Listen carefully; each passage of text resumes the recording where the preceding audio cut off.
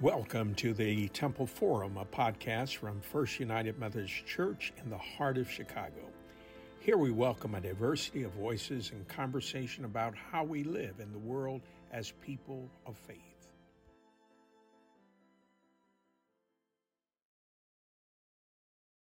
Hi, everybody. My name is Sam, and I will be hosting this month's episode of Temple Forum. And today's podcast features Sulkiro Song, who is currently serving as worship director at Han UMC in New York. Welcome, Sulkiro. And just an aside, she and I were introduced by Pastor Sophia, so I'm personally really excited for this episode. And we'll start by having you introduce yourself. Hi, Sam. Hi, everyone. Hi, Reverend Sophia. So yeah, my name is Sulkiro. My pronouns are she and they. And yeah, I'm zooming into this podcast from southeastern part of Virginia. But yeah, like what Sam said, I'm working for Han UMC, which is a church that is technically based in New York City, although we're meeting on Zoom. And let's see. And yeah, I graduated from Union Theological Seminary back in 2021 with a degree in biblical studies. And before that, I was living in a small mountain town in North Carolina, pouring teas for people and now I find myself on this journey towards ordination within the United Methodist Church denomination. Can you talk a little bit about how you came into ministry and came onto this path of pursuing ordination? So I went into seminary with and I told people like at the seminary, and then when I started attending my church, Han, I told people like, okay, you all see that I'm in seminary, but please do not expect anything from me. Like I am here strictly for academic reasons. I am not here for ministry. I'm not here for church. My plan for graduation or post-graduation is that I work somewhere that is not not the church. I was very, very adamant about that. But then sometime in my, I want to say like the last second year of my seminary career, and then definitely in my last year of seminary, I started to wonder like, oh, but what if I did come to seminary like to work in ministry? Maybe it wouldn't be like maybe ministry can't be that bad.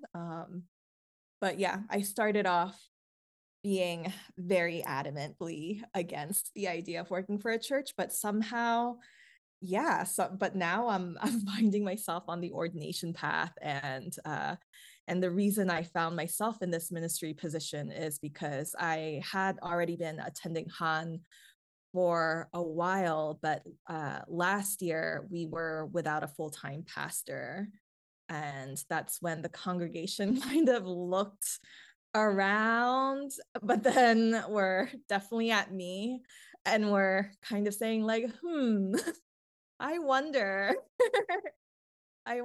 who could step in and step up a little bit more. And by that time, I was like, okay, I'll do it. I had already been, by that point, I was already thinking like, maybe my heart is ready for this path. That's an incredible story, and it sounds like Han has played a pretty big role in your decision, which is awesome. And could you tell us just a little bit more about Han and its mission? So Han, I wasn't there at the very, very beginning of when Han was first conceived and produced into this beautiful community that we have today. But like I was told that there was this larger Korean American church in New York City, a Methodist church, and many of the members who had helped to co-found Han together, they had been longtime members for this for this church that they had been attending.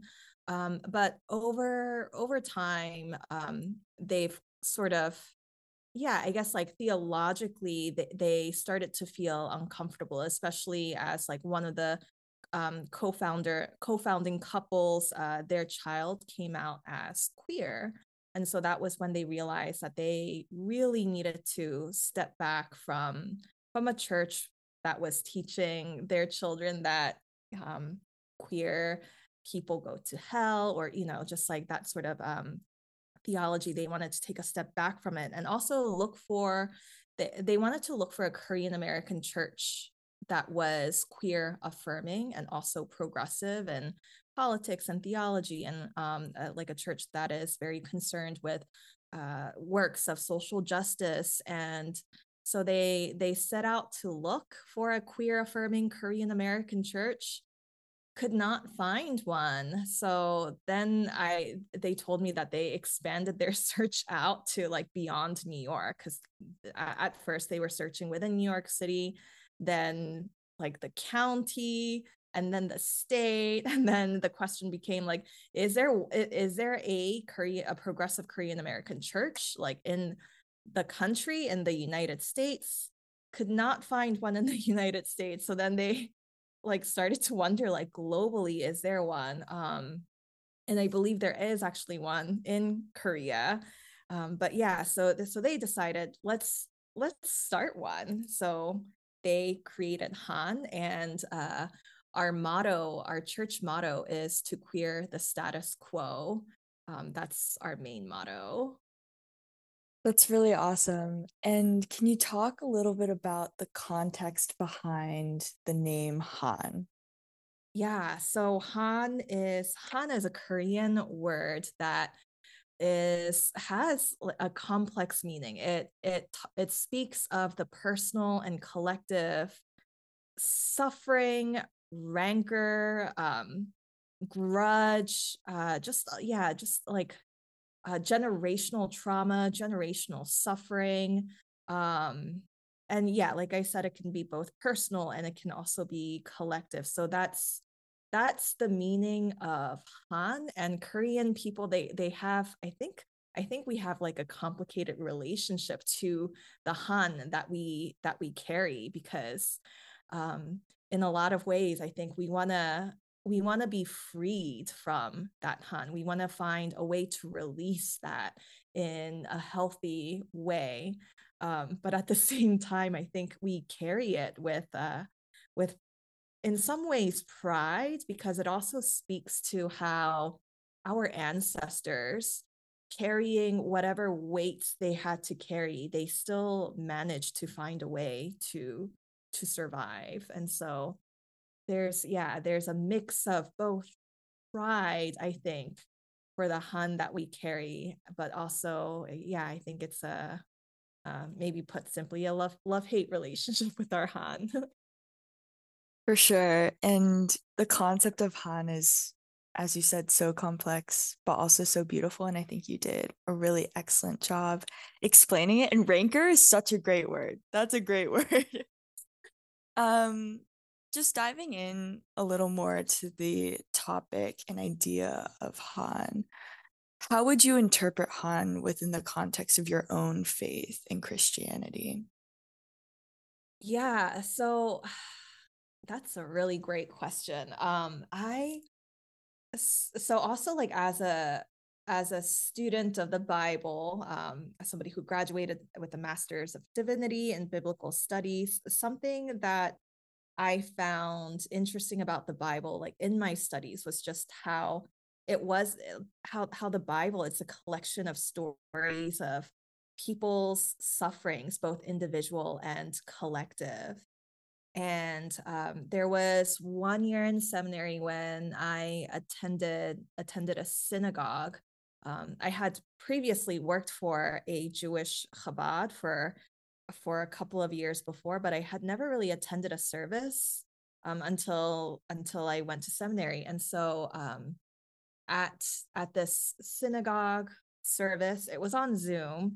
The rabbi had people stand in wherever we were, and and we read out the names from the Hebrew Bible, the names of Rachel, Rebecca, Sarah, um, and and it felt so different to say those names in that space, because what I was realizing in that space with Jewish people was that yeah, they were calling on the names of their ancestors. So it's like calling on their names. It almost felt like I could almost like feel, see, sense like the roots, the deep roots to those names. Um, just like for all like behind all of those like individual Zoom squares. And so that made me reflect also on Korean history, my ancestral history, my family's history, and then also like my personal, my short personal history. And I thought like, yeah, all if they were written down, if somebody had written all of our stories down, those stories would be my Bible too. um and so like in that Han of my ancestors, there's God also at play in those stories. So yeah, I don't remember if I answered your question correctly, but yeah, that's how I see it. That was a really beautiful example and also a perfect segue into my next question. I noticed on the HanUMC website an emphasis on the importance of diversity of all kinds, including diversity of thought and opinions and beliefs. And I was just wondering, in this age of really deepening polarization and also strong opinions that seem to be very firmly held, why is it important now more than ever that we meet in the middle? So yeah, I would say that at least I can't speak for like all of Han, but at least for me, um, when I entered into Han, it was the opposite of diversity that I was running towards. Because I guess like in some of the diverse spaces that I've encountered, many of the diverse spaces are still very white centered in the idea of like what diversity looks like. I think that sort of concept sort of treats marginalized people just more as like an aesthetic, yeah, just this aesthetic prop, or like an addition to a salad, maybe is how I think diversity gets approached a lot. So for me, um, when I was in my journey of looking for churches, I did first look towards like more diverse churches, but I still found that when like at least like with discussions on race, it was still very black and white. It was yeah, still very much centered around whiteness and still looking at racism from whiteness. And so I decided to go to Han because it's a Korean American church. So predominant, like not everyone is Korean, not everyone is Asian there, but still a predominantly Korean American space, and a space that also welcomes queer people. And so yeah, like I guess like when I started going, it was a way to maybe even like shield myself from those concepts of diversity, and just also to place myself in a space where I feel like I'm not standing out too harshly, or where I'm not disappearing in just into the crowd, where my issues aren't being invisibilized. So yeah, so maybe at first like it was more about finding allies and fellow queer people, and people who are also very open and willing to discuss the Bible and also Christian theologies more critically, lovingly, but also critically. So yeah, I would say it was, for me, it was the opposite of diversity. But I realize as I'm going in this ordination path that, from the outside, it does look like our church is trying to meet in the middle, because we are seen as an open and affirming church. But I guess like I think what's special about Han is that we kind of moved away from thinking of our church as open and affirming or even queer affirming, but rather queer celebrating. So now we're trying to uplift marginalized voices, and for those who are feeling ready and who are wanting to hear those voices on the podium, then I think Han is a space to do so, or is like one of the spaces to do so. But just also throughout our discussions about what's happening, not only just like in like church communities and in the country, but also in Korea and just other places where Korean diaspora, people of the Korean diaspora live. There's an emergency happening in which, because of just queer phobia in our culture and also queer phobia in our church theologies, just so many queer youths are being, I don't know what the statistics are like, but we do know that that is happening, that queer youths are being spurned from their homes, or there's a high rate of suicide within queer people. And so as a church, we're taking this very seriously. We're treating this as an emergency as well. And so we feel that it's really important that that people take their queer, affirming queer, celebrating theologies and taking it to other churches too, or to other church spaces, um, so that we can stop just a lot of the tragedies that are happening with queer youth. So sorry, I kind of went all around, I think, with my answer, but No, that was perfect. And diving a little bit more into this topic of queer theology, you mentioned that Han's mission statement, or part of their mission statement, is to queer the status quo. And I was just curious, what role do you see the church, and even more specifically Han, playing in this charge? yeah.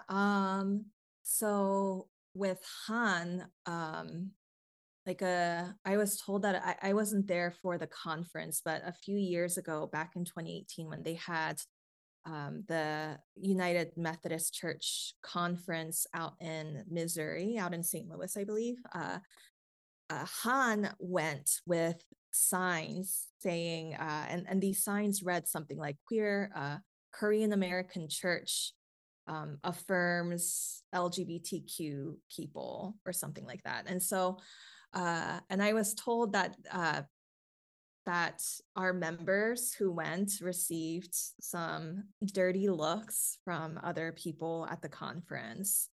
And so that was when they realized that this sort of representation was needed, because at the conference there were, I think again, I wasn't there, but I was told that there were other Korean lay leaders and Korean pastors.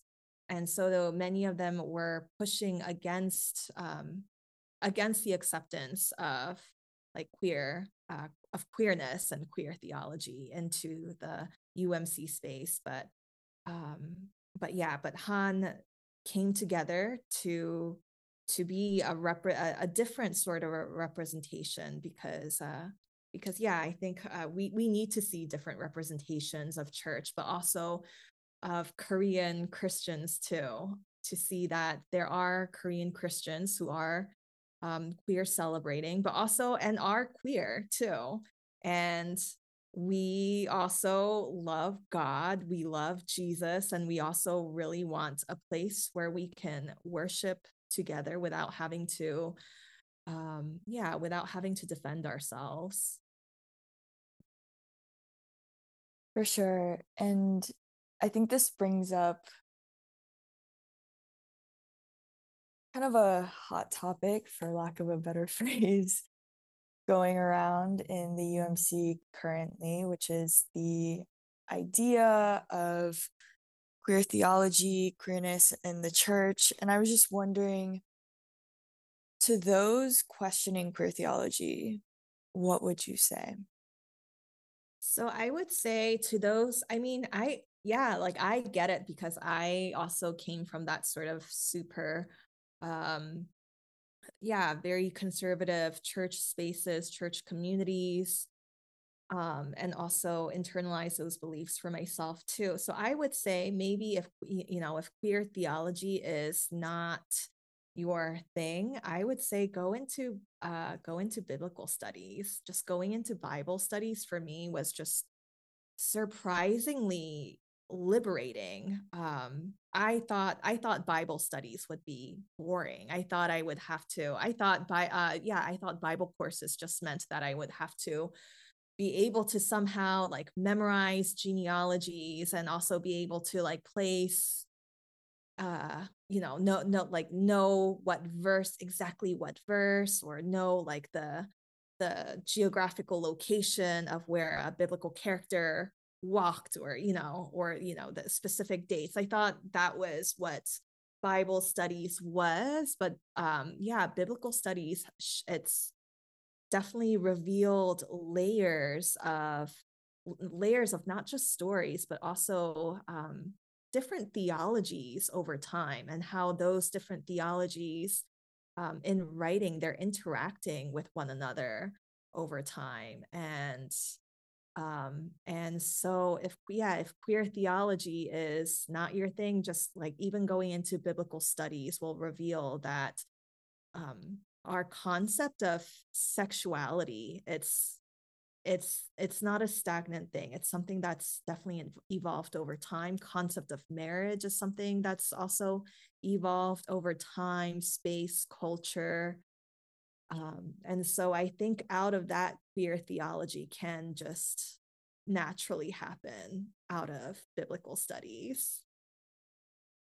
Absolutely. And that kind of feels like a full circle moment tying back to Han's mission statement and ideals and values about really celebrating different perspectives and opinions. So thank you for that. Yeah. I know that justice is a central tenet of the United Methodist Church, and both Han and the Chicago Temple really work to promote justice in many different ways. And seeking justice, while incredibly important, can be really thankless and exhausting. So, from one seeker of justice to another, what are ways that you've encouraged yourself or others to continue to fight the good fight?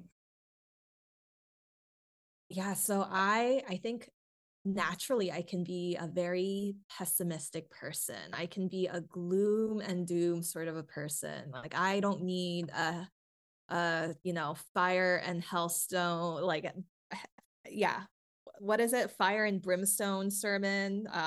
I don't need a preacher to tell me that. Like I am one. I have one living in my head like constantly all the time. And so I have to remind myself that as like emo as I want to get into just like feeling despair, I like it's not healthy. Like that doesn't get the work done.